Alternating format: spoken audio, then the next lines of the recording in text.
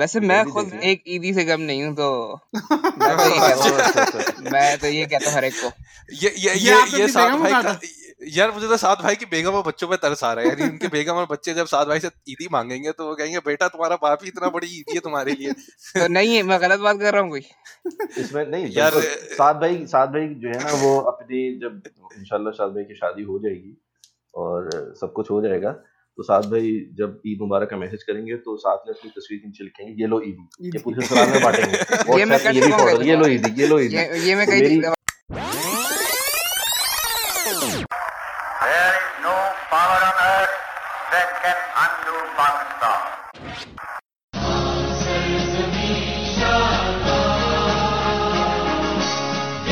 I love the Muslims. I think they're great people. Yesterday, my 11-year-old son telephoned me from Karachi, and he said to me,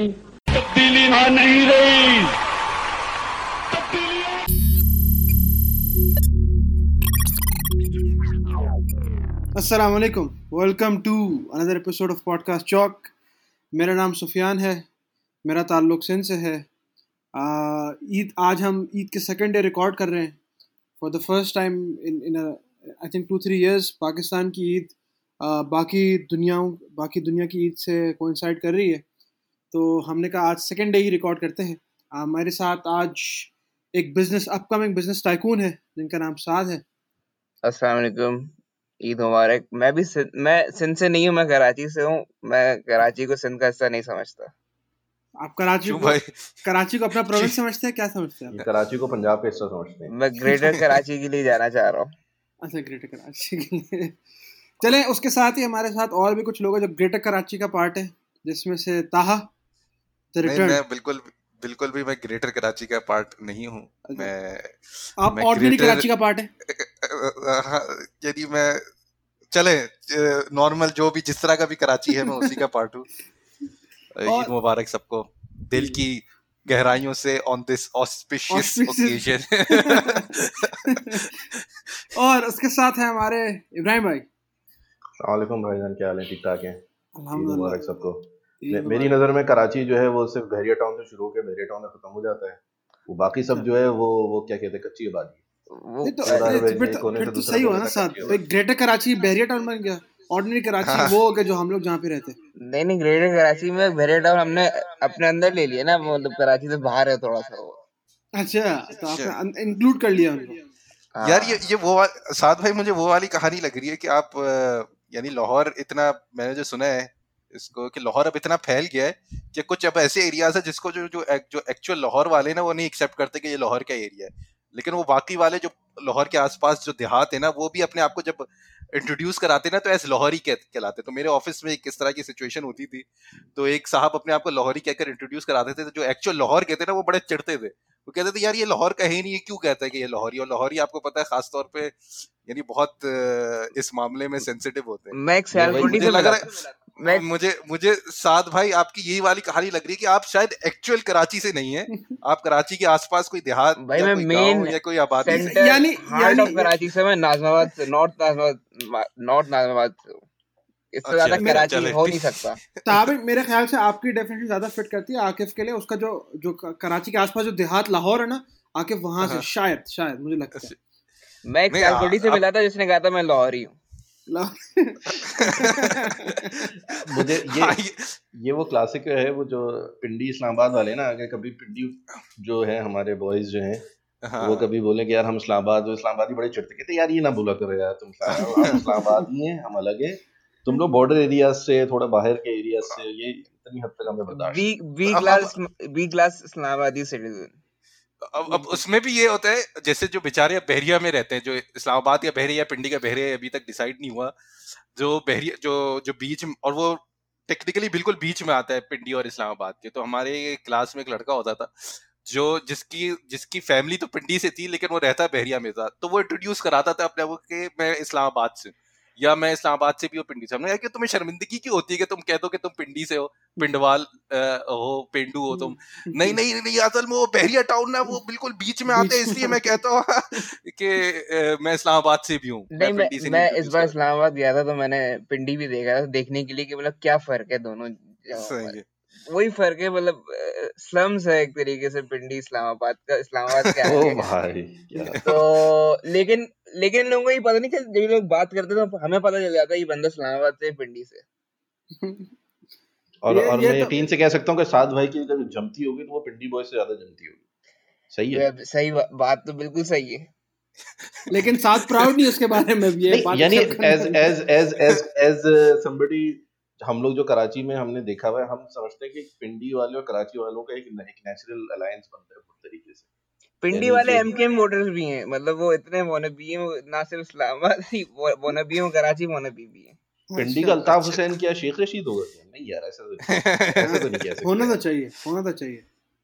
मतलब वो बंदा सबसे fit बंदा वही है उस कैटेगरी में आने के लिए। अब तो वो बात वैसे सही है, जिस तरह एमकेएम हर हुकूमत के साथ फिट हो जाती है ना, तो शेख रशीद भी हर हुकूमत के साथ फिट हो जाता है। नहीं, और जिस तो तरह एमकेएम कूल बॉय बनना चाहती है ना, वो भी कूल बॉय बनने की बड़ी कोशिश करता है हर जगह पे, मतलब जहाँ पे वो वो बन कूल सके। बॉय है भाई। वो है अब जैसे अब वो अब आप नहीं, देखें ना, नहीं करता। ये अब गलत है। अल्ताफ उसको वो हुसैन पिंडी का बॉय है, वो नहीं, पिंडी आप बॉय है, वो देखें कूल ना, बॉय नहीं है, वो पिंडी बॉय आप एक और चीज देखें ना, एक आप मुमासलत देखें कि अल्ताफ हुसैन का घर 90 एक लैंडमार्क बन गया। है। यही लैंडमार्क शेख रशीद की लाल हवेली है, लाल हवेली है, हाँ। पिंडी की। वो उसका पॉलिटिकल हब भी है उसका, और वो लैंडमार्क भी है। तो देयर आर, और यानी बस फर्क और ये जिस तरह Sheikh Rashid most eligible bachelor है पिंडी का, तो उसी तरह अल्ताफ हुसैन शादी तो हुई थी, लेकिन अब वो आजकल वो भी बैचलर ही हैं, बैचलर की जिंदगी गुजार रहे हैं। वाह वाह वाह वाह। लेकिन अभी भी मेरे ख्याल में हम बहुत खुशी से, मैं एज अ कराची आइट बोलूँगा, हमें 100 शेख रशीद कबूल होंगे अगर हमें अल्ताफ हुसैन से एक्सचेंज करने पड़े।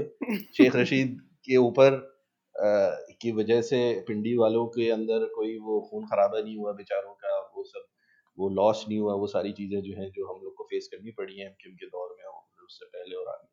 बहरहाल अच्छा, आप में से वैसे अभी ईद पे नॉर्मली व्हाट्सएप की सबसे अच्छा बिजनेस यही होता है कि लोग दबादब व्हाट्सएप के मैसेजेस फॉरवर्ड कर रहे होते हैं, ईद मुबारक ये वो। आप मैं तो में से जज करता हूँ लोगों को उनके मैसेज से। अच्छा, अच्छा मैं आपको सबसे फनी मैसेज क्या है, मतलब इस साल की ईद पे कुछ? यार एक आया, मैं पढ़ भी नहीं सकता, इतना मुश्किल आया, तो इसलिए मैंने फॉरवर्ड किया कि जो पढ़ सकता है वो पढ़ के सुना। चलो मैं अच्छा, पढ़ने की कोशिश करता हूँ, मुझे 2-3 नहीं, एक सेकंड, मुझे मैं 2-3 चीजें हैं।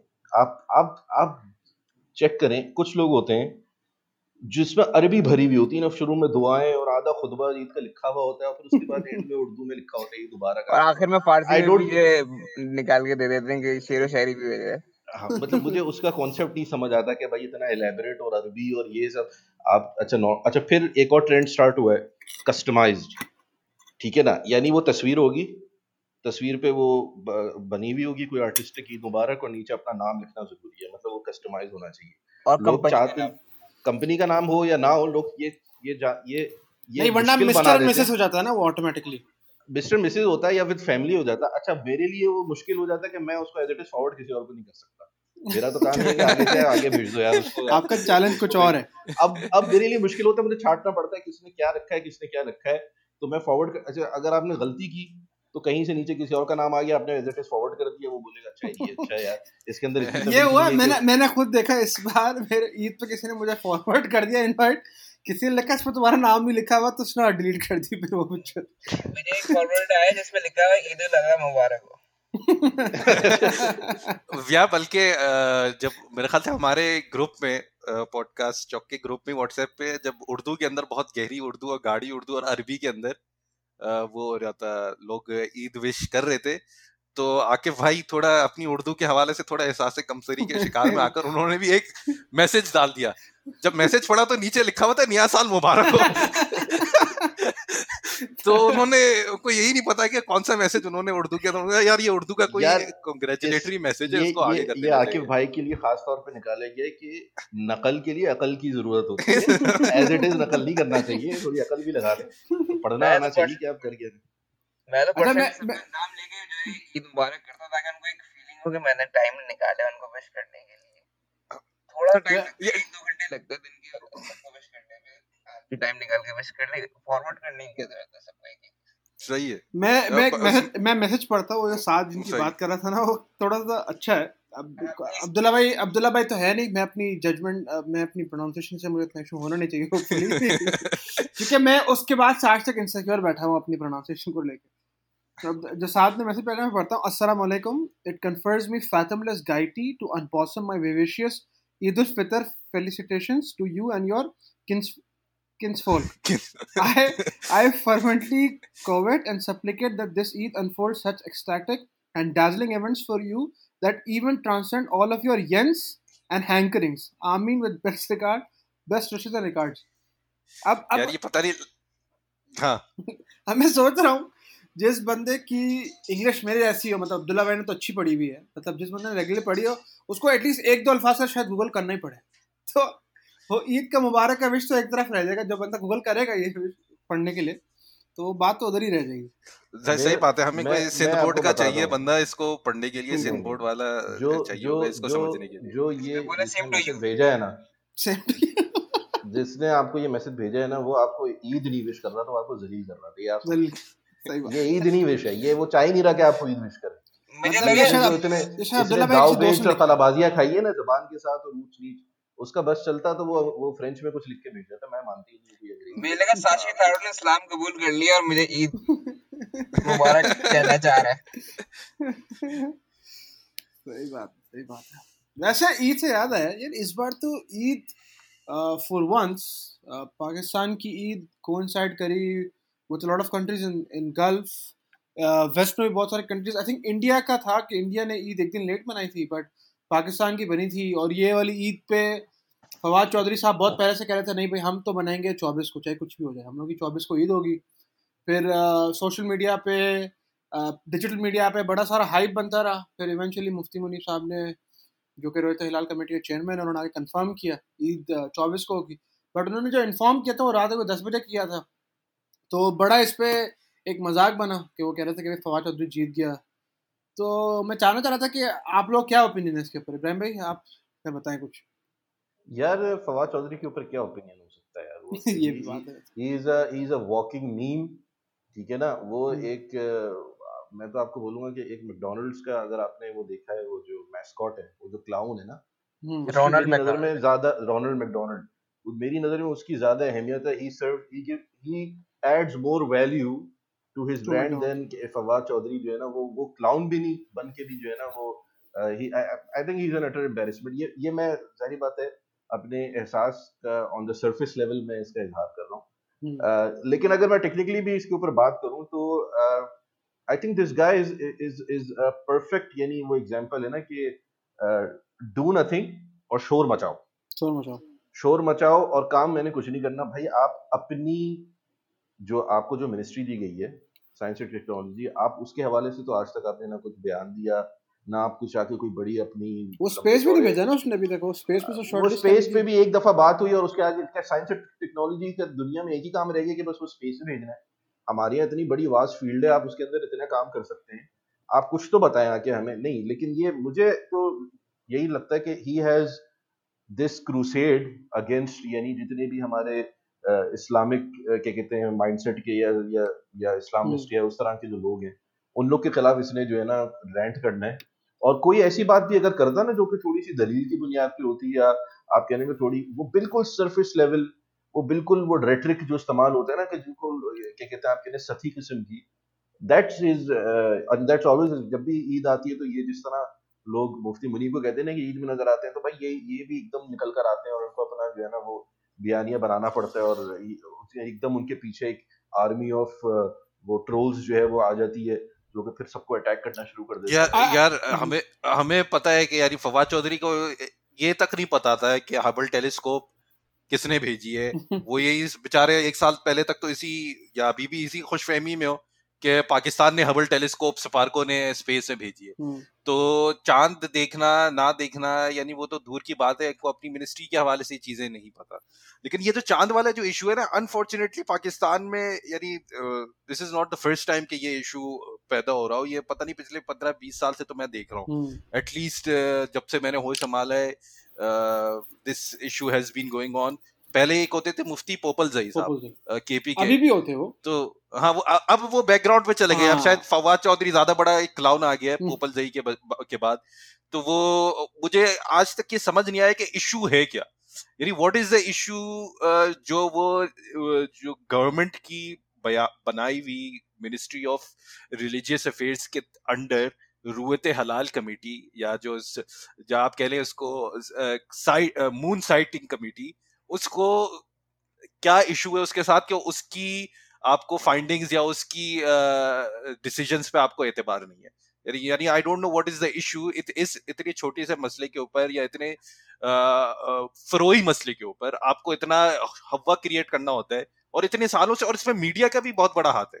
अगर आप देखें सुफियान भाई, तो आपको याद होगा कि एक दो दफा तो मुफ्ती मुनीब साहब, तो पता नहीं वो भी अपने आप को इस में क्यों रखते हैं, उन्होंने बकायदा वो प्रेस कॉन्फ्रेंसेस से वॉकआउट कर चुके हैं जब उनके सामने ये आया कि भाई मुफ्ती पॉपल्स ये कर रहे हैं, वो कर रहे हैं, तो वो को ज्यादा गुस्सा आता था। और उनका गुस्सा समझ भी आता है कि मीडिया नॉन स्टेट एक्टर्स को, जहां पे स्टेट ने एक रिस्पॉन्सिबिलिटी ली हुई है और वो responsibility is being carried out by Mufti Munib, वो नॉन स्टेट एक्टर्स और नॉन स्टेट प्लेयर्स को लेकर आकर उनकी चीज क्यों पेश कर रहा है और ब्रॉडकास्ट क्यों कर रहा है और कंफ्यूजन और केओस क्यों क्रिएट कर रहा है।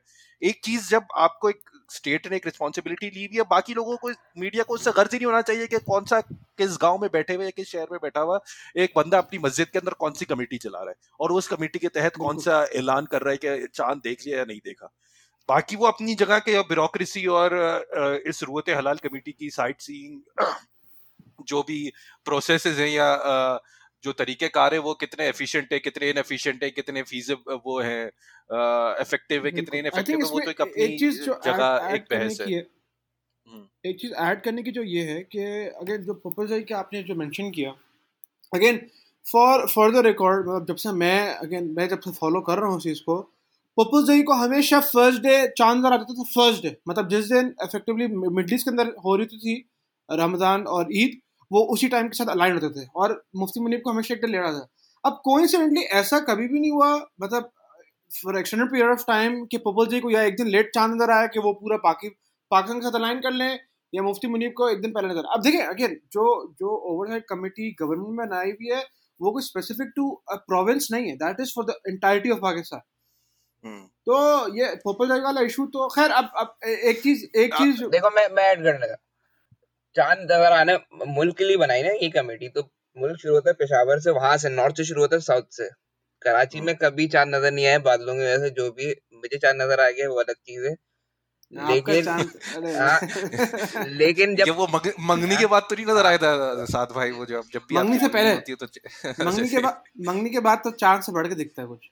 सही है वो तो अगर कराची में नजर नहीं आ रहा चांद तो कहीं और जाके देख लें, मतलब जिस जगह बादल नहीं। अब अगर मैं मुफ्ती मुनीब को कहूं कि जोहर का टाइम बताएं और रात के वक्त देख रहे हैं कि मतलब किस तरह मैं बताऊं कि जोहर का टाइम कब होगा, तो गलती तो आदमी की हुई ना।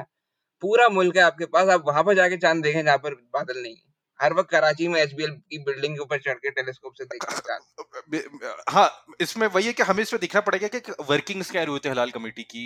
जहां तक मेरी लिमिटेड नॉलेज है, ये जो मेन रुयते हलाल कमेटी है, हाँ वो हबीब प्लाजा के ऊपर बैठती है और वहां से टेलीस्कोप से देखती है, लेकिन मेरे ख्याल से इनका मैकेनिज्म वेदर हाउ इफेक्टिव और इनइफेक्टिव या एफिशिएंट या इनएफिशिएंट, पूरे मुल्क में इन्होंने इनका नेटवर्क है जहां से सब कमेटीज बैठती हैं और शहादतें ले रहे होते हैं। तो मेन कमेटी कराची में बैठ रही होती है। अब वो वाली चीज आ गई कि यदि अब आप एस्ट्रोनॉमिकल कैलकुलेशंस के जरिए आपको पता चल सकता है कि न्यू मून की कब बर्थ होगी और क्रेसेंट कब होगा, वो एक तो हमें उसी पर रिलाई करना चाहिए। अब ये भी बहस शुरू हो गई, जो मेरे ख्याल से ये फवाद चौधरी वाला जो मसला है वो यही है। उसमें तो सबसे पहले मसला ये आता है कि भाई अगर आपके जो भी आपकी तजावीज़ हैं, मुफ्ती मुनीबुर रहमान भी गवर्नमेंट के ही एम्प्लॉई हैं, रुयते हलाल committee ministry of religious affairs के अंदर आती है, आप भी गवर्नमेंट के एक रिप्रेजेंटेटिव है ministry of science and technology के जरिए। आप प्रेस कॉन्फ्रेंस के जरिए और टीवी में आकर और मीडिया में कर ये शोर शराबा और मचा कर ये आप क्या करना चाह रहे हैं? यानी आप यानी फवाद चौधरी का अपना स्टाइल है, मुझे पता है कि वो हमेशा मीडिया में शायद रहने के लिए इस तरह के काम करते हैं, लेकिन आप ये सारी तजावीज़ जो भी अगर आपकी जेन्युइन तजावीज़ हैं और वर्केबल तजावीज़ है तो आप अपनी मिनिस्टर ऑफ रिलीजियस अफेयर्स को दे सकते हैं। जो मौलाना नूर कादरी हैं गालिबन, उनको दे दें और उनसे उनके साथ कुछ वर्किंग करें। ये बैठकर एक बैटलफील्ड सेट कर देना मीडिया के अंदर और सोशल मीडिया के ऊपर कि आप उनके ऊपर लान तान करें और फिर उनकी तरफ से कोई जवाब आए और फिर आपस में लड़ें और फिर मीडिया को एक खबर मिले और एक ड्रामा क्रिएट हो और पूरे मुल्क के लेवल पे और फिर उस पे एक खबरें चले और एक एंजॉयमेंट का एक लोगों आई के थिंक लिए one of the most unfortunate चीज है। मैं कह रहा हूँ कि करना पड़ता है ना, ये जो रोहित हिलाल कमेटी वो इस एक्सट्रीम पे चली गई कि अगर आप ये हरकतें नहीं करें तो वो सुनते नहीं आपकी।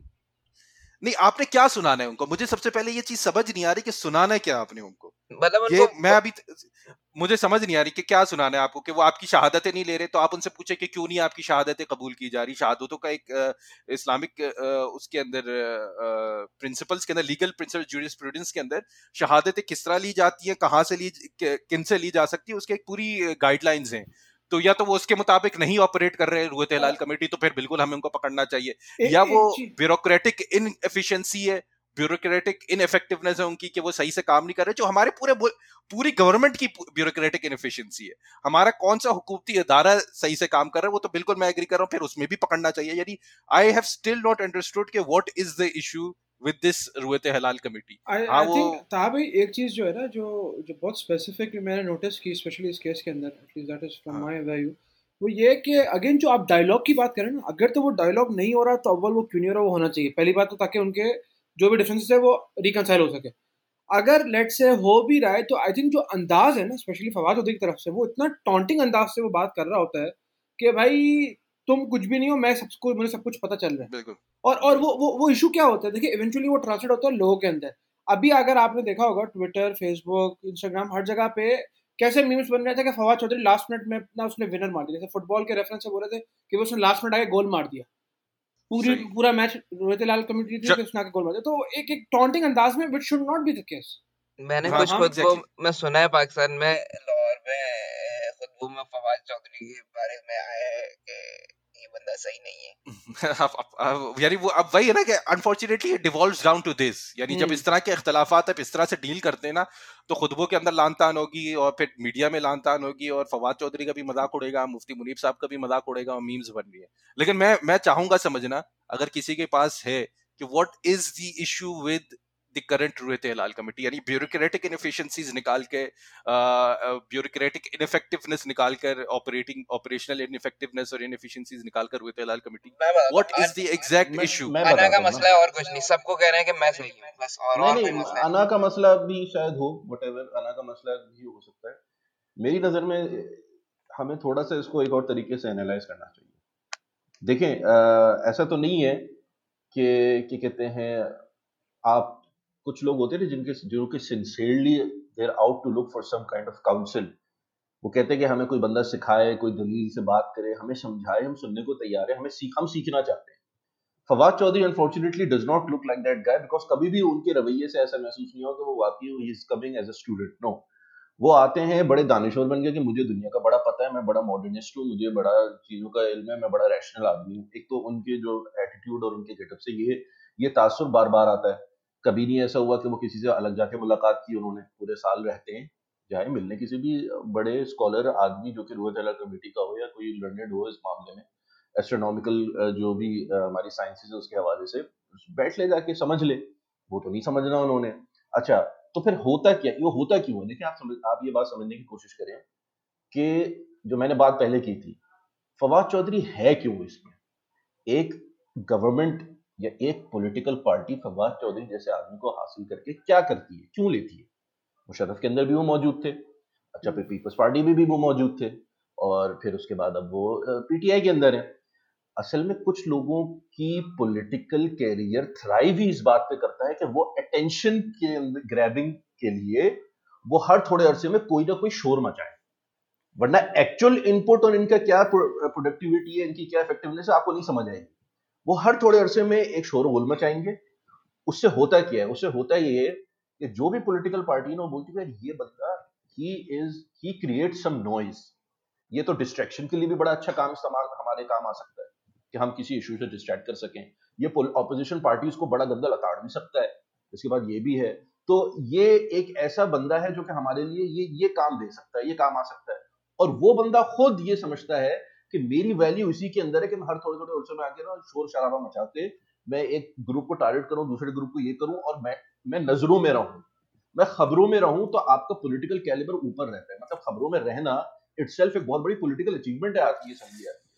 तो ये आप समझने की कोशिश करें कि एक ये एलिमेंट है फवाद चौधरी का। एक ये एलिमेंट है, और दूसरा एलिमेंट जो मेरे ख्याल से पिछले एपिसोड्स में भी आप लोगों ने डिस्कस किया था ओवर रमजान के, ये तो और पहले भी आ चुका है कि ये जुडिशरी का क्या काम है, गवर्नमेंट के एग्जीक्यूटिव मैटर्स के अंदर इन्वॉल्व होना, और मिलिट्री का क्या काम है कि मिलिट्री एस्टेब्लिशमेंट का काम है कि सिविलियन और एग्जीक्यूटिव इश्यूज के अंदर इन्वॉल्व होना। तो ये भी वही है कि हर कोई अपनी जुरिस्डिक्शन से बाहर निकलता है। तो एक minister of science and technology का क्या ज्यूरिसडिक्शन है कि वो चांद का ऐलान करे और रमजान का ऐलान करे, जो jurisdiction ministry of religious affairs के अंदर आती है, जो responsibility ministry of religious affairs के अंदर आती है।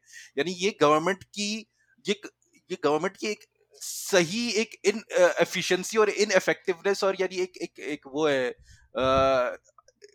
इनकेपेबिलिटी है गवर्न करना चीजों को प्रॉपरली। यानी कि आपके एक मिनिस्ट्री का काम है, वो मिनिस्ट्री जिसको दी हुई है वो करे, दूसरी मिनिस्ट्री खामखा उस काम के अंदर आ रही है। जिस तरह जुडिशरी आती है, जिस तरह मिलिट्री आती है, आप कहते हैं कि हमारे मामलात के अंदर इन्वॉल्व हो रही है, तो मिनिस्ट्री ऑफ साइंस एंड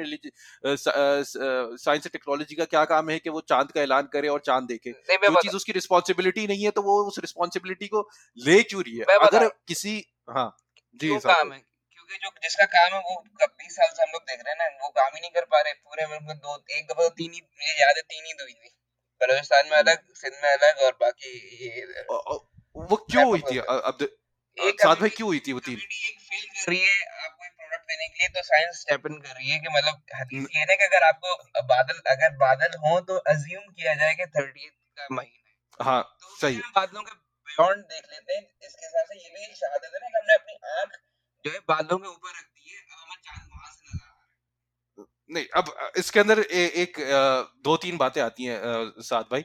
सबसे पहले तो अगर 3 ईद हो रही थी तो वो क्यों हो रही थी, सवाल ये उठता है। यानी अगर एक कमेटी को, गवर्नमेंट की कमेटी को ये रिस्पॉन्सिबिलिटी है कि उसने डिसाइड करना है और उसने विटनेसेस को जमा करके और उसकी बेसिस पे डिसाइड करना है, विटनेसेस टेस्टिमनीज को गैदर करके कि चांद नजर आया या नहीं आया, तो आप कह रहे हैं कि वो टेस्टिमनी को नहीं मान रहा या सुन ही नहीं रहा या उनका सिस्टम ही नहीं है टेस्टिमनी जमा करने का, तो फिर वो एक अलग बहस है।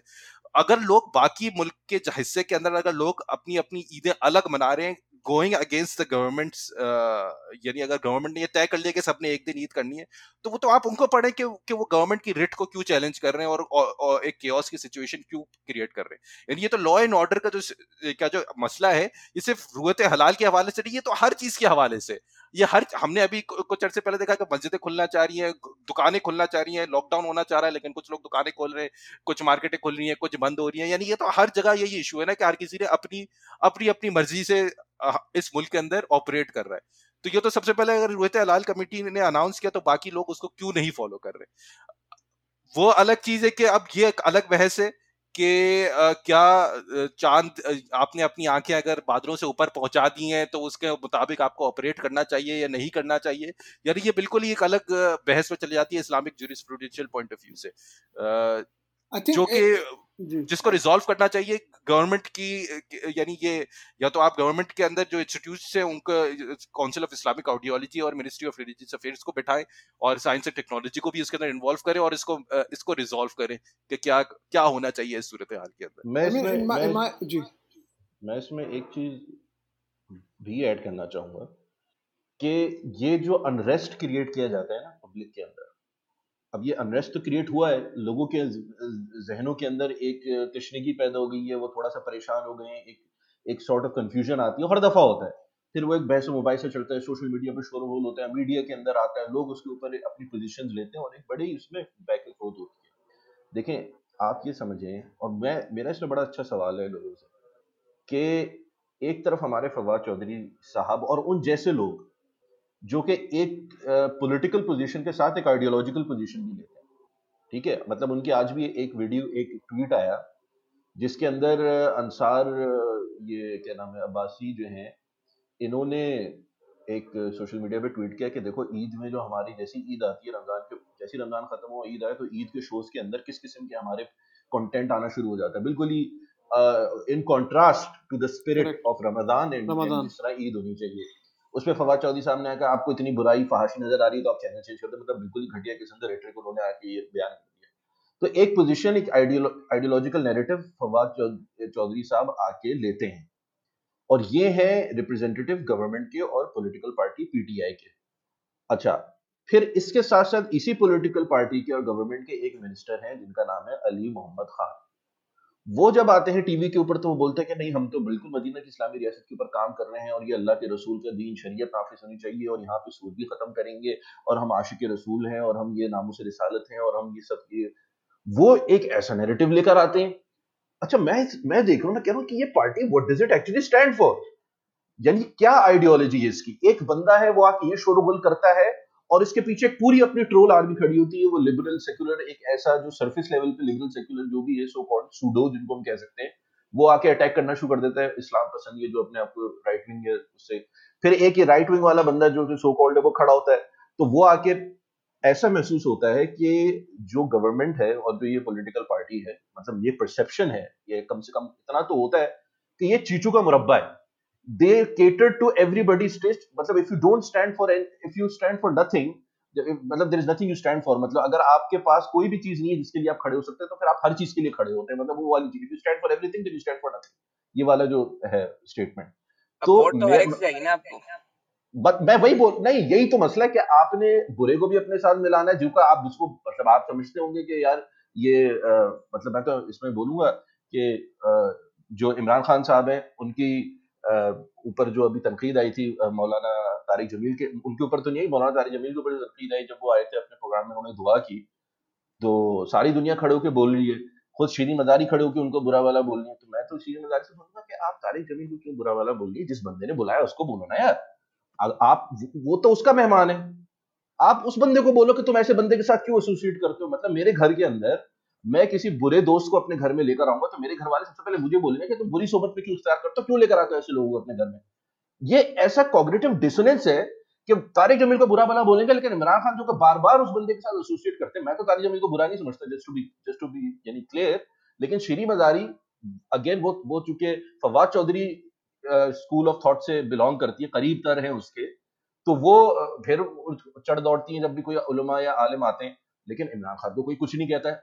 फिर ये अली वजीर है, ये बोलते हैं कि हम ये सब चीजें खत्म करेंगे, ये मुराद अली है या कि ये मुराद अली है, क्या नाम है इनका, ये आके बोलते हैं कि हम इसको मुराद अली, हाँ मुराद अली, तो वो हम खत्म करेंगे आके इसको, वो भी सामने आके फिर और जो इनके जो दीनी इनके वो लोग हैं, तो भाई मुझे तो ऐसा लगता है कि ये तो लोगों को डेलिबरेटली एक कंफ्यूजन में इसको ये इसे से तो महसूस यही होता है कि वो लिबरल वाला भी है, वो भी कहता है कि नहीं पीटीआई हमारी है, जो जब अगर आपको उनसे वोट लेना है जो कि इस्लाम पसंद है तो वो बोलते हैं भाई अगर आप तो बड़ी इस्लाम पसंद पार्टी है।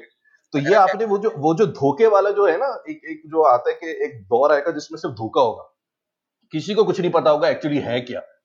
तो मैं वही बोल रहा हूँ, ये वो धोखा है जिसको क्रिएट करने की कोशिश की जाती है। आई थिंक म्यूचुअल डायलॉग के through is the only way out, वरना तो ये चीजें चलती ही रहेंगी। मतलब नहीं मैं नहीं समझता, मैं नहीं समझता। डेमोक्रेटिक कंट्री और हर आदमी का वोट काउंट करता है तो ये आपको करना पड़ेगा, ये रूल्स हैं गेम के, आप इसके बगैर खेल नहीं सकते ये गेम।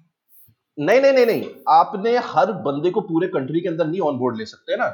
ऐसा तो नहीं है कि एक कैपिटलिस्ट अगर बंदा है अमेरिका में खड़ा हुआ तो वो बोलेगा मैं सोशलिस्ट को भी खुश करूंगा, ऐसा तो नहीं हो सकता। वो पोजीशन लेता है। ऐसा नहीं होता, जब भी इलेक्शन आते हैं यूएस में ऐसा नहीं होता कि सोशलिस्ट लोगों को भी जो अपील किया जाता है रिपब्लिकन साइड से कि हम आपके लिए बेहतर करेंगे, ये सब कुछ करेंगे। नहीं वो तो अपनी पॉलिसी लेकर आते हैं, वो ये प्रूव करने की कोशिश करते हैं कि आपकी पॉलिसी कमजोर है। दो कैंडिडेट्स के दरमियान जब डिबेट होती है इसी बुनियाद पे होती है। नहीं तो मेरे ख्याल से America is not the best example. लेकिन मैं एक बात कर रहा हूं, रिपब्लिकन यानी at the end of the day अगर आप देखें तो कुछ कॉस्मेटिक चीजों को हटा के Republican and Democratic party, I think Malcolm X put it really well. यानी मैल्कम एक्स ने उस टाइम पे लिंडन बी जॉनसन और जो भी जो इलेक्शन हो रहे थे उसमें, तो उन्होंने मैल्कम एक्स ने कहा था कि एक there is one is a wolf and the other is a fox. यानी एक है जो सामने से हमला करता है और एक है फॉक्स जो आपको धोखा देता है। यानी he was referring to the Democratic party as the fox, कि आपको धोखे और कनाइव कर और क्लेवर अपनी मैन्यूवर्स के जरिए आपको पहले सपोर्ट गेन करते हैं और फिर आपके साथ भी वही करता है जो रिपब्लिकन पार्टी जैसी फॉक्स वुल्व्स ने करना होता है, and that is what the blacks and the African Americans have been seeing in America, लेकिन दैट इज अ डिफरेंट भाई मैं तो डेमोक्रेसी के फॉल्ट्स बता रहा हूँ कि मतलब अगर हर आदमी का वोट काउंट करेगा तो आखिर में जो गवर्नमेंट नहीं, वोट काउंट करना एक बिल्कुल अलग चीज है, लेकिन हर किसी को धोखे में रखना कि नहीं हम तो मदीना की इस्लामी रियासत है, जब इस्लाम पसंद आएगा तो उसको ये बेचेंगे, जब कोई और आएगा तो उसको कुछ और बेचेंगे आप। साथ भाई इसके अंदर ये वाली आर्गुमेंट आती है, डिस्कशन आती है कि यानी क्या ठीक है हर किसी का वोट काउंट करेगा, लेकिन इसका ये तो मतलब होना चाहिए ना कि आपने अपने पॉइंट ऑफ व्यू यानी जिस प्लेटफॉर्म पे आप खड़े हो रहे हैं वो क्लियर प्लेटफॉर्म होना चाहिए। ये नहीं हो कि यार मैं तो ऐसा कैपिटलिस्ट हूं कि जो कम्युनिस्ट भी है, यानी से जो अभी जो नजर आ रहा है करंट गवर्नमेंट के अंदर वो यही है ना कि इतने वास्टली ऑपोजिट नैरेटिव्स चल रहे हैं एक ही गवर्नमेंट के अंदर। एक फवाद चौधरी और शीरी मजारी वाला नैरेटिव है, एक ये अली मोहम्मद वाला और नैरेटिव है कि वो जो शुरू करेंगे तो दुरूद शरीफ से शुरू करेंगे अपनी हर तकरीर और ये वाली चीज, और एक है जो बिल्कुल ही दूसरे ऑपोजिट में।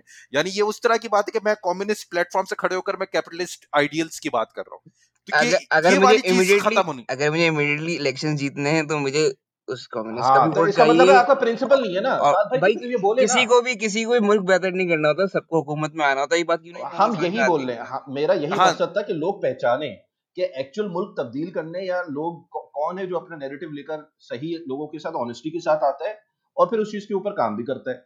मैं अच्छा जो ये बात जो सुफियान भाई कर रहे हैं कि यार इसमें डायलॉग होने की, तो देखिए सुफियान भाई मैं आपसे एक और बात करता हूँ, हर बंदे के साथ डायलॉग नहीं हो सकता। डायलॉग होने के लिए पहले विलिंगनेस और सिंसियरिटी चाहिए हो।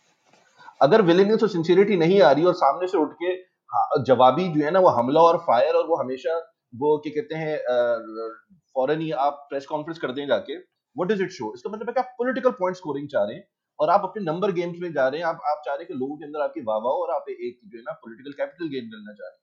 मैं समझता हूँ इसका एक हल ये हो सकता है कि फवाद चौधरी जैसे लोगों को, अब जारी बात है गवर्नमेंट ने तो कभी इनके खिलाफ एक्शन नहीं लेना, अपने किसी बंदे के को भी उन्होंने कभी वो शटअप कॉल नहीं दी जो कि इस तरह की बात करते हैं, अभी तक तो मज़ाहिर नहीं नजर आ रहा।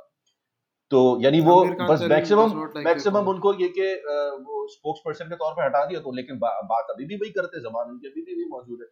तो ऐसे मरहलों पे हमें करना ये चाहिए क्या, ये जो बेचारे मुफ्ती मुनीर साहब है ना, ये चर्ब जबान नहीं है, he is not like a snake tongue, नहीं तो स्नेक टंग जो कि शार्प टंग होता है जो कि लोगों को एकदम जवाब देकर खामोश कर दे, क्योंकि रेटरिक और इस तरह में क्विक फायर जो होता है।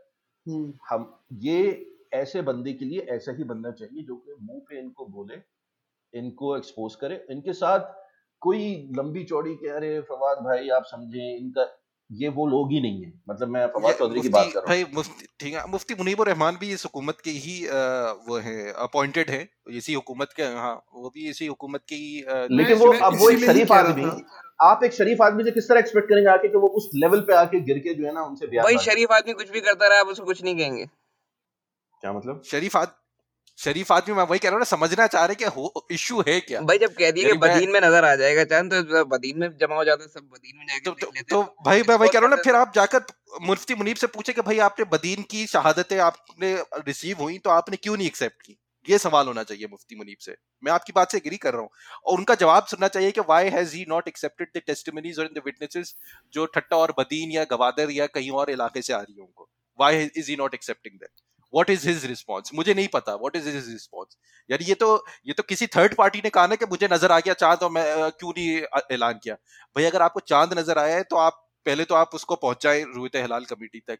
अगर कोई मैकेनिज्म नहीं है रूयत हलाल कमेटी तक पहुंचाने का, तो फिर रूयत हलाल कमेटी को पकड़े कि भाई आपने क्यों नहीं मैकेनिज्म। मैं एग्जैक्टली ताब है यही बात करना चाह रहा हूँ कि भाई जब तक आपका म्यूचुअल डायलॉग नहीं होगा ना, कि भाई आप अंडरस्टैंड करें सामने वाला इशू क्या रेस कर रहा है, भाई देखे फिर आप जज करें कि भाई वो इशू है कि नॉन इशू। ठीक है, मैं एक चीज में एक्सेप्ट करता हूँ, फवाद चौधरी वो है उस माइंडसेट से आता है कि उसको पॉलिटिकल स्कोरिंग अच्छी लगती है, उसको अच्छा लगता है कि लोग टॉन करके थ्रू, बट उसकी फेम बढ़ी है तो he doesn't mind. But again जब तक आपके पास पूरा एफिशिएंट डायलॉग सिस्टम नहीं होगा ना कि भाई किसको क्या इशू फेस हो रहा है, तब तक आप रिकंसाइल नहीं कर सकते। बट खैर आई मीन नो पॉइंट, मतलब ये बहस अगर हम कर भी लें, जब तक कि वहाँ पे वो काम होगा नहीं, हमारे यहाँ बोलने से कोई ईद जल्दी या ईद एक दिन लेट नहीं हो जाएगी। बट मेरा अगेन अभी in light of the current situation, corona की तरीके से ऑलमोस्ट 1100 प्लस डेथ्स हो चुकी है पाकिस्तान के अंदर। जो प्लेन क्रैश हुआ very recently, very sad incident, उसमें almost about 95 to 97 people have passed away. अब मेरा सवाल ये है कि given the light of these circumstances, should we really celebrate Eid or not in Pakistan? Again, Pakistan में मैं एक छोटा सा बैकग्राउंड दे दूं, मैं छोटा सा बैकग्राउंड दे दूं कि जो पाकिस्तान के अंदर अभी जो बिल्कुल कल जो ईद गुजरी, वहाँ पे बहुत सारी मस्जिदों के अंदर SOPs फॉलो नहीं हुए। ये मैंने प्रैक्टिकली अपने जानने वालों से जब मेरी बात हुई वहाँ पे उन्होंने मुझे बताया। मैंने कुछ ऑनलाइन देखा और कुछ पढ़ा मैंने, तो बहुत जगहों पे SOPs भी पर्टिकुलरली फॉलो नहीं हुई ईद की नमाज के लिए। बट इसके लिए एक छोटा सा सिर्फ सॉफ्ट कॉर्नर इसलिए हो सकता है कि ईद की नमाज में बहुत सारे ऐसे लोग भी नमाज पढ़ने आते हैं जो शायद रेगुलरली तो नमाज नहीं पढ़ते, तो मस्जिदें नॉर्मली थोड़ी ज़्यादा क्राउडेड होती हैं, which makes it more difficult to follow SOPs. But that does not give them levy. हाँ, मैं इसमें बताता हूँ असल में हुआ क्या है इसमें ना।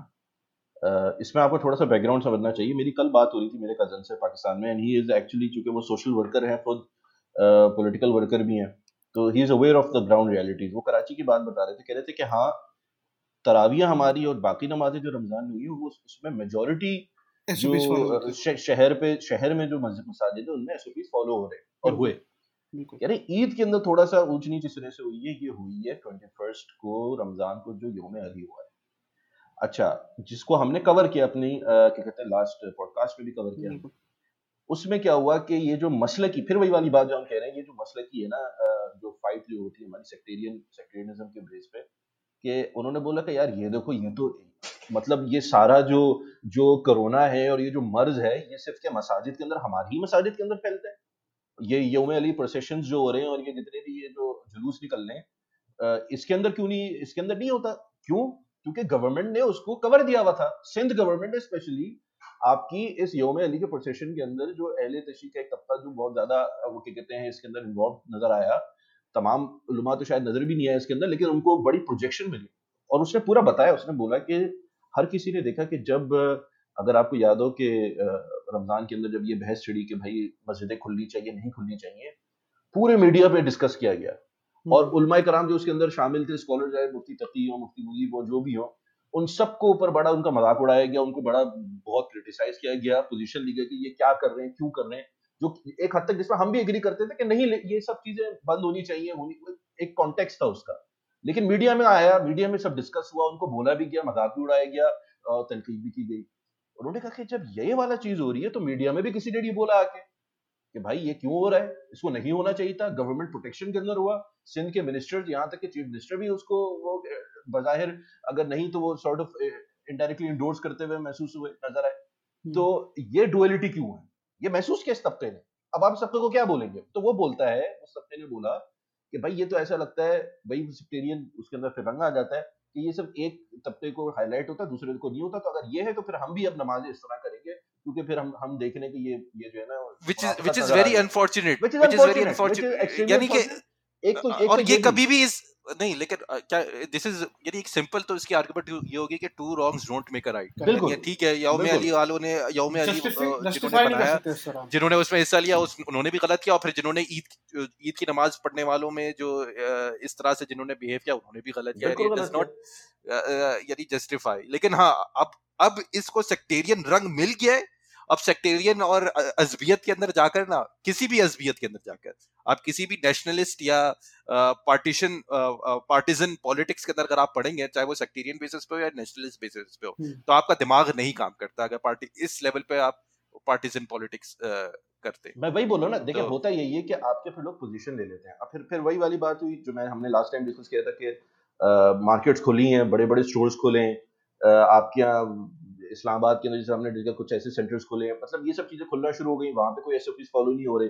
तो फिर अब आपके तबकात जो हैं, जो सेगमेंट्स ऑफ सोसाइटी है, फिर वो पोजीशन ले लेते हैं। फिर वो कहते हैं कि यार हुकूमत ने वहां पे तो कुछ नहीं किया, यहाँ पे कुछ नहीं किया, हम ही नजर आ रहे, नहीं होना चाहिए अनफॉर्चुनेटली। लेकिन यू हैव टू अंडरस्टैंड कि वही वाली बात कि जो एक्सपेक्टेशंस आप दूसरों के साथ, इन लोग के साथ लगा रहे हैं, वही एक्सपेक्टेशन फिर आपको हर किसी के लिए इक्वली रखना चाहिए, वो स्टैंडर्ड रखना चाहिए कि यार अगर ये बंदा बुराई करेगा और उसके साथ ये रिएक्शन आएगा तो उस बंदे का भी वो उसको बना सकता है। Unfortunately this is the level we are operating in this society, in this country. साथ अगर आपके पास अभी आपके पास कंट्रोल होता तो आप क्या करते हैं? मतलब अगर जिन लोगों मैं तो पहले ही दिन जब कोरोना आया था पहला केस, मैं 15 दिन का लॉकडाउन लगा देता टोटल। उस वक्त जितने लोगों को भूखा मरना था उसी वक्त मर जाता, ये रगड़ता नहीं मैं 3 महीने। ओफ यार, ओफ यानी ये ये यानी मुझे जितने लोगों ने भूखा मरना था मर जाते हैं। इस वजह से साथ में कोई अच्छा बंदा ही दोबारा विश ही नहीं करता। तो नहीं, मैं कह रहा हूँ 15 दिन भूखे रहने से 15 दिन भूखा रहे आदमी 3 महीने भूखा रहे। नहीं 15 दिन भी यानी ना बंदा 15 दिन भूखा रहे ना बंदा भाई एक चीज हिट हो रही है, आपको उसी पे कंट्रोल करना है। क्राइसिस मैनेजमेंट क्या है, उस वक्त जितना मिनिमम डैमेज आप कर सकते हैं उस वक्त कर लो, उसके बाद आप कंट्रोल में होंगे। अब तो कुछ कर ही नहीं सकते, अब तो आप सिर्फ देखें। नहीं देखो साथ हम लोग we are speaking from a place of privilege, ये हमें मानना चाहिए। हमारे घरों के अंदर अल्हम्दुलिल्लाह नहीं है वो मुश्किलात जो कि बाकी लोगों के घरों में होती है। मेरे लिए ये कहना कि ये आके मैं इम्प्लीमेंट कर दूंगा बहुत आसान है, ये बोलना बहुत आसान है। मैं एक हद तक जो गवर्नमेंट कह भी रही थी कि गरीबों का उसमें क्या होगा, वो बात समझ आती है, गरीबों का बहुत मुश्किल था, लेकिन वो भी गवर्नमेंट ने ही सॉल्व करना था कि यार वो किस तरह वो रिलीफ देगी और किस तरह उसको मैन्यूवर करेगी। लेकिन एक बात वही बात कह रहा हूं ना कि वही जो चीज वो प्रिवेंट कर रहे थे वो 3 महीने तक ड्रैग हो रहा है वो चीज। अब वो तो गवर्नमेंट की एफिशिएंसी है ना कि वो ना ये पॉलिसी अप्लाई ना लॉकडाउन कंप्लीट कर सके, और लॉकडाउन जब उठा भी है लिफ्ट भी हुआ तो वो भी बिल्कुल अजीब गंदा तरीके से हुआ। तो इस पे वही बात आती है साथ भाई इब्राहिम भाई मेरे ख्याल के अगर आप 15 दिन भी करते हैं, 3 महीने आपको पता है किस तरह का लॉकडाउन हुआ है, जो भी पाकिस्तान में रहता है उसको पता है कि 3 महीने किस तरह से लॉकडाउन इंप्लीमेंट हुआ है। आप 15 दिन में भी लॉकडाउन की वही सिचुएशन होती, आप अनलेस के मार्शल लॉ लेकर ना आ जाएं, जिसका मेरे ख्याल से कोई भी यहाँ पे सपोर्ट नहीं करता, तो और जब फौज को सड़क पे ना उतार दें और लोगों को बजोरे डंडा और बंदूक यानी ना उसके खौफ से ना रखे, तो मुझे नहीं लगता कि वो 15 दिन वाला भी आपका लॉकडाउन कोई बहुत नहीं, उस पे इमरजेंसी लगानी पड़ती ना क्योंकि जब क्राइसिस में आपको एक बॉडी को अथॉरिटी देनी होती है जो वो डिसीजन मेकिंग करेगी, ऑटोक्रेटिक हो जाता है ना वो बेसिकली डिसीजन मेकिंग प्रोसेस आपको इमरजेंसी लगानी पड़ेगी क्योंकि हालात इस तरह के कोई आइडियल हालात नहीं जिसमें हम कहेंगे नहीं इमरजेंसी लगाएं, 15 दिन बुलाएं, जितनी भी टैंक्स बुलाने हैं बुलाएं, और 15 दिन बाद वापस चले जाने चाहिए, बस शर्त ही है। ठीक है, ये तो एक शॉर्ट टर्म सोल्यूशन हो गया, लेकिन मैं इसमें कहूंगा कि जैसे इंडिया के अंदर अगर आप देखें तो इंडिया के अंदर जो केरला का जो स्टेट है, पूरे स्टेट्स के मुकाबले में इंडिया में जितनी भी स्टेट्स हैं उसके मुकाबले में केरला का सबसे इफेक्टिव और सबसे अच्छा रिस्पांस रहा है, और उन्होंने जबकि सबसे पहला केस वहां पे आया था उन्होंने सबसे अच्छे तरीके से उसे कंट्रोल किया। हाँ तो वो इसलिए किया क्योंकि एक तो वहां पे लोगों की डेवलपमेंट इस तरह की हुई है, पर लोगों को डेवलप इस तरह से किया हुआ है, वहां पे लिटरेसी रेट 100% है, लेकिन सिर्फ लिटरेसी रेट से नहीं होता, आप लोगों को इस तरह एक डेवलप करते हैं, लोगों को तैयार करते हैं, लोगों की जहन साजी करते हैं कि वो इस तरह से जो सही चीज है उसको समझ सके। आप ये लॉन्ग टर्म सोल्यूशन है जिसकी तरफ हमें काम करना चाहिए। अच्छा, तो मैं टाइम मशीन बनाऊं और मैं लोगों की तरबियत करूं कि कोरोना आने वाले, भाई कोरोना आ चुका है ना, अब क्या करना है, अब क्या करना है, मैं ये कह रहा हूं। अब आप देखें, अब अगर हम देखें करंटली, तो हमने मैं इसमें बोलूंगा कम से कम हाँ ठीक है, अब ये टू शॉर्ट अ पीरियड के हम सबको क्लास 1 से क्लास 10 तक तरबियत कर पाए इस पीरियड में, आपको बेसिकली कम से कम एक नैरेटिव होता है ना, आपको वो स्ट्रॉन्ग करना चाहिए, लोगों को क्लैरिटी लेकर आना चाहिए। मतलब अगर नवाज शरीफ बोल रहा हूँ, हमारे इमरान खान जो पीएम है, क्या कहते हैं, एक ही बात होगी वैसे, अब तो बात एक ही सॉर्ट ऑफ चले, कुछ लोग ऑफेंड भी होते हैं, लेकिन बहरहाल ये कहने का मकसद है कि इमरान खान साहब अगर आते हैं टीवी पे और वाकई बोलते हैं देखें ये कोरोना से आप लोग को परेशान होने की जरूरत नहीं है, हर किसी को इफेक्ट नहीं करता, ये इतना नहीं है जितना है, ये तो बेचारे वो अगर बूढ़े लोग हैं फलाना है वरना, इसमें इतनी पैनिक करने की सिचुएशन नहीं है, ये इतना कोई वो नहीं है। पहले वो उसको ये फ्लू होता है, थोड़ा सा बीमारी होती है फलाना, आपने इसको डाउन प्ले किया, उसके बाद मर जाते हैं। लेकिन फिर आप अपनी पॉलिसी इतनी सख्ती से लेकर आते हैं कि भाई सोशल डिस्टेंसिंग एब्सोल्यूट मेंटेन होनी चाहिए, घरों के अंदर रहना चाहिए, प्लीज घरों से ना निकलें, ईद की नमाज घरों के अंदर ही पढ़ें, फलाना ये लेकिन कॉन्ट्रडिक्टरी पोजीशन है ना, आप लोगों को पहले बोलने कुछ नहीं होता, इससे इतना टेंशन लेने की जरूरत नहीं है, दूसरा आप लोगों को वो भी कहने के वो तो एक कंफ्यूजन की सिचुएशन क्रिएट होती है। लेकिन मैं एक बात करूं कि अवाम के लेवल पे, यानी अगर केरला की एग्जांपल इसलिए दी कि Kerala is not a very rich state, यानी जो मेरे टीम लीडर है वो केरला से ही है, मेरी उनसे बात हो रही थी तो कहते हैं Kerala is not a very rich state और यानी फाइनेंशियली, लेकिन उसका जो रिस्पांस और जिस इफेक्टिवनेस के साथ उन्होंने पॉलिसीज बनाई और सबको ऑन बोर्ड लिया, वहां पे बीजेपी गवर्नमेंट वो नहीं है, गवर्नमेंट यानी स्टेट पे उसकी गवर्नमेंट नहीं है, लेकिन बीजेपी भी ऑन बोर्ड आई, सारी पॉलिटिकल पार्टीज एक साथ आई। यहाँ पे तो आप सबको एक पेज पे, या सबको सिवाय हुकूमत और फौज के कोई भी एक पेज पे नहीं आ पाता, तो आप मुझे नहीं पता कितनी कोशिश हुई, कितनी आपने लोगों को जमा कर एक प्लान बनाया कि सब हम एक प्लान के साथ आगे मूव करें। एक अब फेडरल को ये शिकायत रही कि यार ये प्रोविंसेस क्यों लॉकडाउन का अनाउंस कर रहे हैं, सिंध अनाउंस करता था उसके पीछे पंजाब करता था, उसके पीछे केपी, लेकिन अगेन हम ये बहुत पहले भी डिस्कस कर चुके हैं और 100 दफा डिस्कस कर चुके हैं, लेकिन और ईद के बारे में डिस्कस करते हैं अब ईद पे क्या तो ये ईद पे आप बताएं क्या। सुफियान भाई ने एक सवाल पूछा था कि इतने जो हालात हैं हमारे मुल्क के इकोनॉमिकली, फिर कोरोना, फिर ये जहाज से क्रैश हो जाना, बाकी और भी जो चीजें चलती रहती हैं, तो उसके अंदर के ईद को सेलिब्रेट करना किस तरह यानी एक जस्टिफाई करते हैं या होनी चाहिए, उसमें एक इतना सवाल था। मेरे ख्याल में ताहा भाई आप अगर इसका जवाब दे सकें। What diverge the conversation, yes और नो? आई थिंक यानी हाँ, ईद को सेलिब्रेट होना चाहिए, यानी इन चीजों को मद्देनजर रखते हुए एक बैलेंस रिस्पांस होना चाहिए आपका। तो बैलेंस रिस्पांस को कैसे डिफाइन करेंगे आप इन 20 सेकंड्स? अंदर से खुश हैं कि ईद आ गई है, और बाहर जो है आप अपना लोगों से मिलना नहीं मिले इस ईद पे। साथ भाई वैसे तो कौन सी ईद ऐसी सेलिब्रेट हो भी नहीं रही, बहुत उस लेवल पे हो नहीं रही, जहाँ तक मैं अपनी फैमिली की बात करूं, या पाकिस्तान के अंदर वो ना कोई बहुत ज्यादा बाहर निकलना और घूमना फिरना हो रहा है।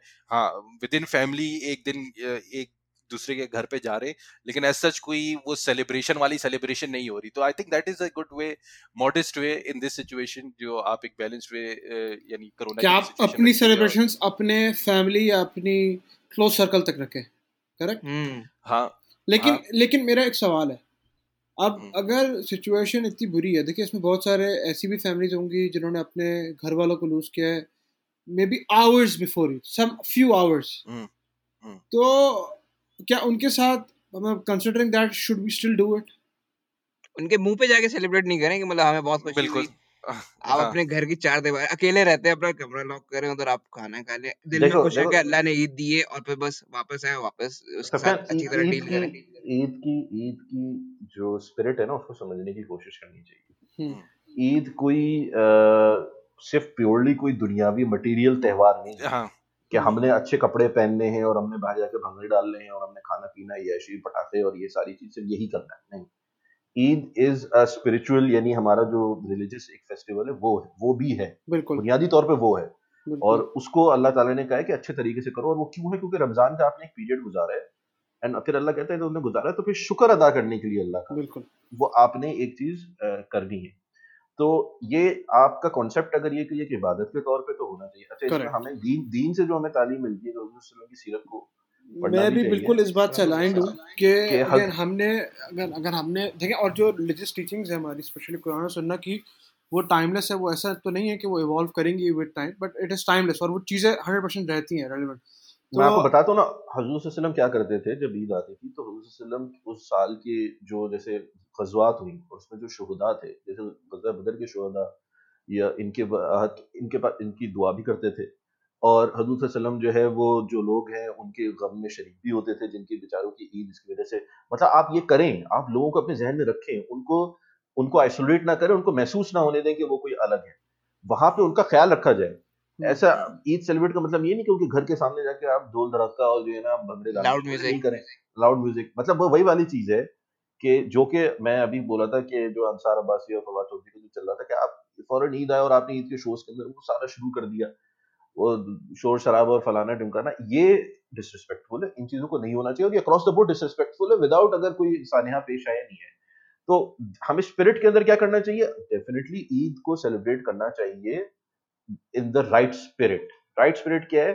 लोगों का ख्याल रखना, लोगों से मोहब्बत का इजहार करना, लोगों से मिलना, जाके उनकी खैर मालूम करना, दावत करना, गरीबों को तोहफे तोहफे देना, ये मोहब्बतों को करीब लेकर आने का तरीका है। एक मतलब लोगों को, this is what I believe should be the spirit of Eid, ये मेरा नजरिया है। तो अगर वो सवालात जो आप कह रहे हैं कि वो धमाका वो नहीं करना चाहिए, तो नहीं करें, बट ऑलवेज बी माइंडफुल कि क्या हो रहा है आपके इर्द-गिर्द। अच्छा, अब मेरा एक बहुत इंपॉर्टेंट सवाल है, ये जरा गौर से सुनिएगा।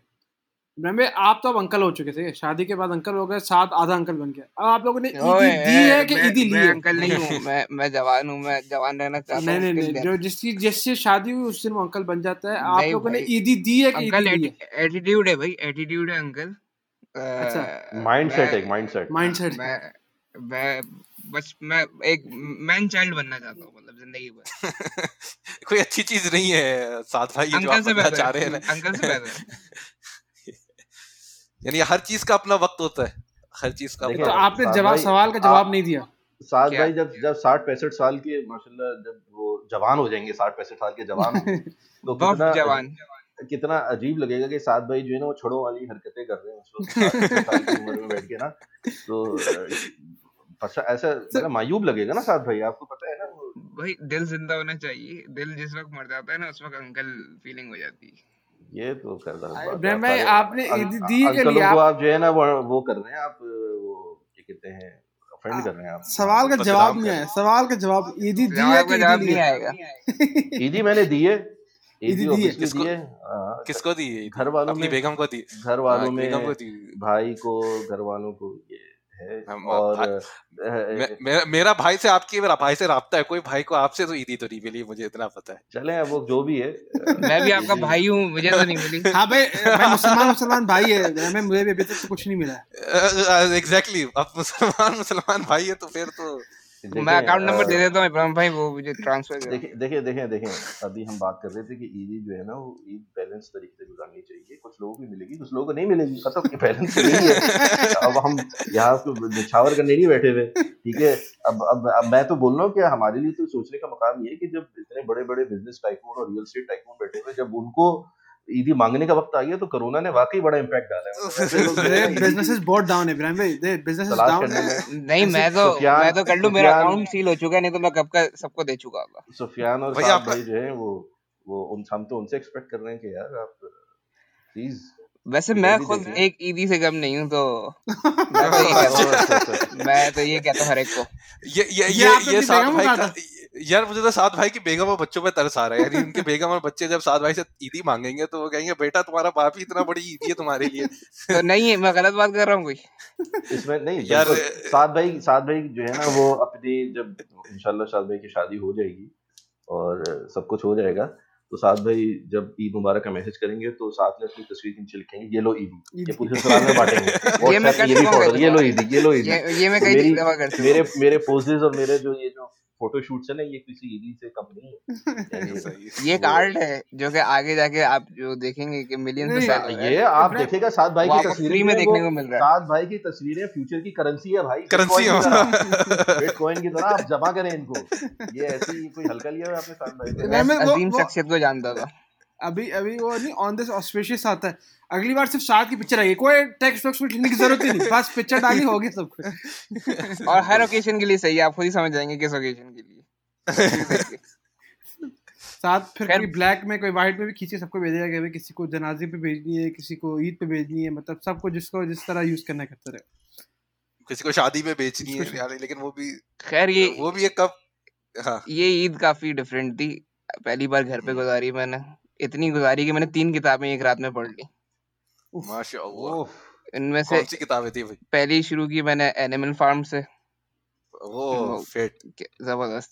फिर उसके बाद मैं आ गया बांगे दरा पे, मैंने जवाब शिकवा खत्म कर लिया, ऑलमोस्ट 1/3। और फिर इसके बाद मैंने पढ़ ली द 100 इन्फ्लुएंशियल पर्सन वाली। यानी साद भाई अब तो अंकल बनना बनता है यार, अब भी आप अंकल नहीं बनेंगे कुछ। एक रात में 3 किताबें? नहीं, मैं एनिमल क्रॉसिंग वो एनिमल फार्म पढ़ लिया था, तो मैं अंकल वाले उस पे नहीं आऊंगा। तुम्हारे सामने आकिब भाई है ना, आकिब भाई तो तुम्हारे मुरीद बन जाएंगे, क्योंकि उनको तो बेचारे को, बेचारी बात है, वो है सही मायनों में आप कह सकते हैं कि जो कि इन चीजों से नाआशना है हमारे भाई, और आप हैं वो एक, अब तो आप पीर हैं, आप पीर साद। मैं तो हूँ पीर, मेरे डिसाइपल्स भी हैं 12-13 अभी। 12-13 ऑलरेडी है। तो भाई साद भाई आपके किस तरह हम मुरीद बन सकते हैं? क्या बैत करनी पड़ेगी? बस कोई क्राइटेरिया नहीं, बस साथ रहे आप साथ। अच्छा साथ। तो आजकल तो आपके सारे मुरीद गायब होंगे, यानी आप किस तरह चला रहे हैं? ऑनलाइन। अच्छा ऑनलाइन। साद भाई की जो अपनी खानका होती है ना, खानका, उसके अंदर जो माहौल होता है ना, साद भाई सिर्फ एक एक्टिविटी कराते हैं। साद भाई कहते हैं मेरे मुरीद सिर्फ एक काम करे, सब मिल के दुआ करे कि मेरी शादी हो जाए, इससे ज्यादा मैं किसी से और कुछ नहीं खाता। तो ये जो जितने भी मुरीद हैं उनका एक ही काम है। फाइनेंशियल कॉम्पोजिशन नहीं है मतलब? नहीं फिर तो सस्ता है, मतलब ऐसी पीरी मिलती सस्ती है। साथ ये प्रॉफिटेबल बिजनेस मॉडल नहीं है। साथ मैं आपसे बात करता हूँ उसके बाद। नहीं, प्रॉफिटेबल पेमेंट मेथड है कि मेरी तारीफ कर लीजिए हर चीज पे। अच्छा, तो दिल खुश रहता है। यानी वो साथ भाई को ये जरूरत है अपने बिजनेस को अच्छे तरीके से कि मेरी सेल्फ स्टीम अगर ऊपर रहेगी तो मैं एक अच्छा टाइकून और एक अच्छा कैरिज्मेटिक बिजनेस और सेल्समैन रहूंगा। अगर मेरी सेल्फ स्टीम को कोई लिफ्ट नहीं करेगा तो फिर बाकी चीजें भी फायदा ही नहीं, बाकी चीजें करने का फायदा ही नहीं है फिर। यानी हम अज्यूम करें कल को साथ भाई की जब शादी होगी तो आपको पता है ना शादी के अंदर फिर थोड़ी सी चुक्कलिस भी हो जाती है, कभी ऊंच नीच भी होती है, बेगम ने कुछ कह दिया आपको दिल दुख गया, उस वक्त साथ भाई आएंगे अपने मुरीदों के पास, क्या मैं इतना अच्छा नहीं हूँ, क्या मैं वाकई इतना बुरा हूँ, मुझे बताओ मेरे बारे में। फिर लोग उनको बोलेंगे कि नहीं आप तो पीर साहब आप बहुत पहुंचे हुए थे, साथ भाई को खुशी होगी, थोड़ा दिल का सुकून होगा। ये इस वक्तों के लिए भी साथ भाई ने रखे हुए अपने मुरीद। नहीं मेरा दिल दुखता नहीं है, पॉजिटिव रीइंफोर्समेंट जो होती है ना उसके लिए। लेकिन चले ये वाली बात है तो हमारी एक तरफ। लेकिन मैं ये कहूंगा कि मतलब मैंने आज से कल से पहले इकबाल का काम कभी पढ़ा ही नहीं था, और मैं मतलब अल्फाज नहीं है बस डिस्क्राइब करने के लिए, जीनियस, उस आदमी के जीनियस लेवल बताने के लिए कितना मतलब वो वक्त से आगे था वो आदमी।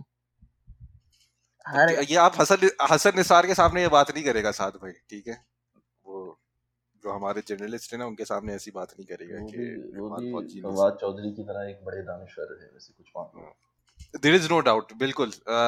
इकबाल ने पोइट्री के जरिए काफी ऐसी चीजें कम्युनिकेट की हैं तो कम्युनिकेट करना बहुत मुश्किल होती है, और लोगों को कन्विंस करना और उभारना जो पोइट्री के जरिए आप उभार सकते हैं। नहीं, जब मैं शिकवा पढ़ रहा था तो काफी बोल्ड था, और जो कुफर के फतवे लगे थे वो जस्टिफाइबल भी थे कुछ लोगों के नजरिए से, जिस तरह वो कहा था। लेकिन जवाब शिकवा का बंद नंबर 10 जब मैंने पढ़ा तो अभी तो मेरे पास एक ही शिकवा है, वो आपके बिजनेस मॉडल्स है, उसका जवाब शिकवा मैं आपसे बाद में लूंगा। एक चीज़ है जो मैं पर्टिकुलरली मेंशन करना चाहूँगा कि अगेन जो अभी रिसेंटली इंसिडेंट हुआ है, अगेन कोरोना की सिचुएशन पाकिस्तान के अंदर बहुत ज़्यादा अच्छी नहीं है। जनरली पूरे ग्लोबली सारी कंट्रीज इसके खिलाफ सफ़र कर रही हैं इससे। तो जिस भी आपके पास जितना भी बैंडविड्थ है, जितना आप कर सकते हैं लोगों की मदद करें। अगर आपके जान पहचान में किसी की डेथ हो गई है तो अल्लाह उन्हें राजिऊन, उनके लिए दुआ करें, अल्लाह ताला उनके दर्जात बुलंद करे। इंशाल्लाह हम लोग इसको एक बार थोड़ा डिटेल में डिस्कस करेंगे वंस कुछ फाइंडिंग्स निकल आए उस रिपोर्ट के हिसाब से, क्योंकि अगेन अभी काफ़ी इसमें एक इशू चल रहा है। बट इंशाल्लाह वंस टर्न पर हम लोग को आइडिया हो जाएगा कि रीज़न क्या था, क्योंकि अभी बहुत क्लैरिटी नहीं है इस चीज़ के ऊपर। असल में एक आपने बड़ी अच्छी बात की, इसमें बस एक चीज़ ही कहूँगा कि ये इन मामलात के अंदर ना बहुत केयरफुल होना चाहिए। बिल्कुल स्पेकुलेशंस के ऊपर आप जो भी बयानबाजी करेंगे, जो भी अपनी आप ओपिनियन देंगे, it is going to hurt a lot of people. लोगों की घर वालों की जाने गई हैं, बिल्कुल, और लोग बड़े इनसेंसिटिव हो जाते हैं रिमार्क्स पास करते हुए, चाहे वो पायलट के ऊपर हो, पायलट की गलती थी, फलाना थी, ये थी, ये इसमें मैंने बहुत ढेर सारे सोशल मीडिया में देखा जिनके घर में पायलट्स मौजूद हैं, पायलट बिल्कुल वो कहते हैं कि हम बड़े वो फील करते हैं, टारगेटेड फील करते हैं, और हमें बड़ा दुख होता है, वो कुछ तो बड़े मतलब वो इमोशनल हो जाते हैं, यार ये गलत है, इस तरह फौरन नहीं कर देना। नॉट टू से कि गलती नहीं हो सकती, गलती हो सकती है, किसी भी हो सकती है, but it is too soon to start the blame game. सही है। तो एक चीज बस मेरे ख्याल से जो जी बस एक चीज मैं स्पेसिफिकली मेंशन कर दूं कि हमने जो इब्राहिम ने सेंसिटिविटी की बात की, कोई लड़की थी, उसने ट्विटर पे डाला था कि मेरा जो पायलट थे वो उसके अब्बू के बहुत क्लोज फ्रेंड थे, तो कह रहे थे कि वो एक ट्रॉमा होता है जो कि एक आदमी जो कमेंट लिख रहा होता है ना उसको रियलाइज नहीं कर रहा होता। तो be very specific of what you are writing, और अपने आप को अपने उस शूज़ में रख के देखें कि भाई कितना इनसेंसिटिव बात आप कर सकते हैं।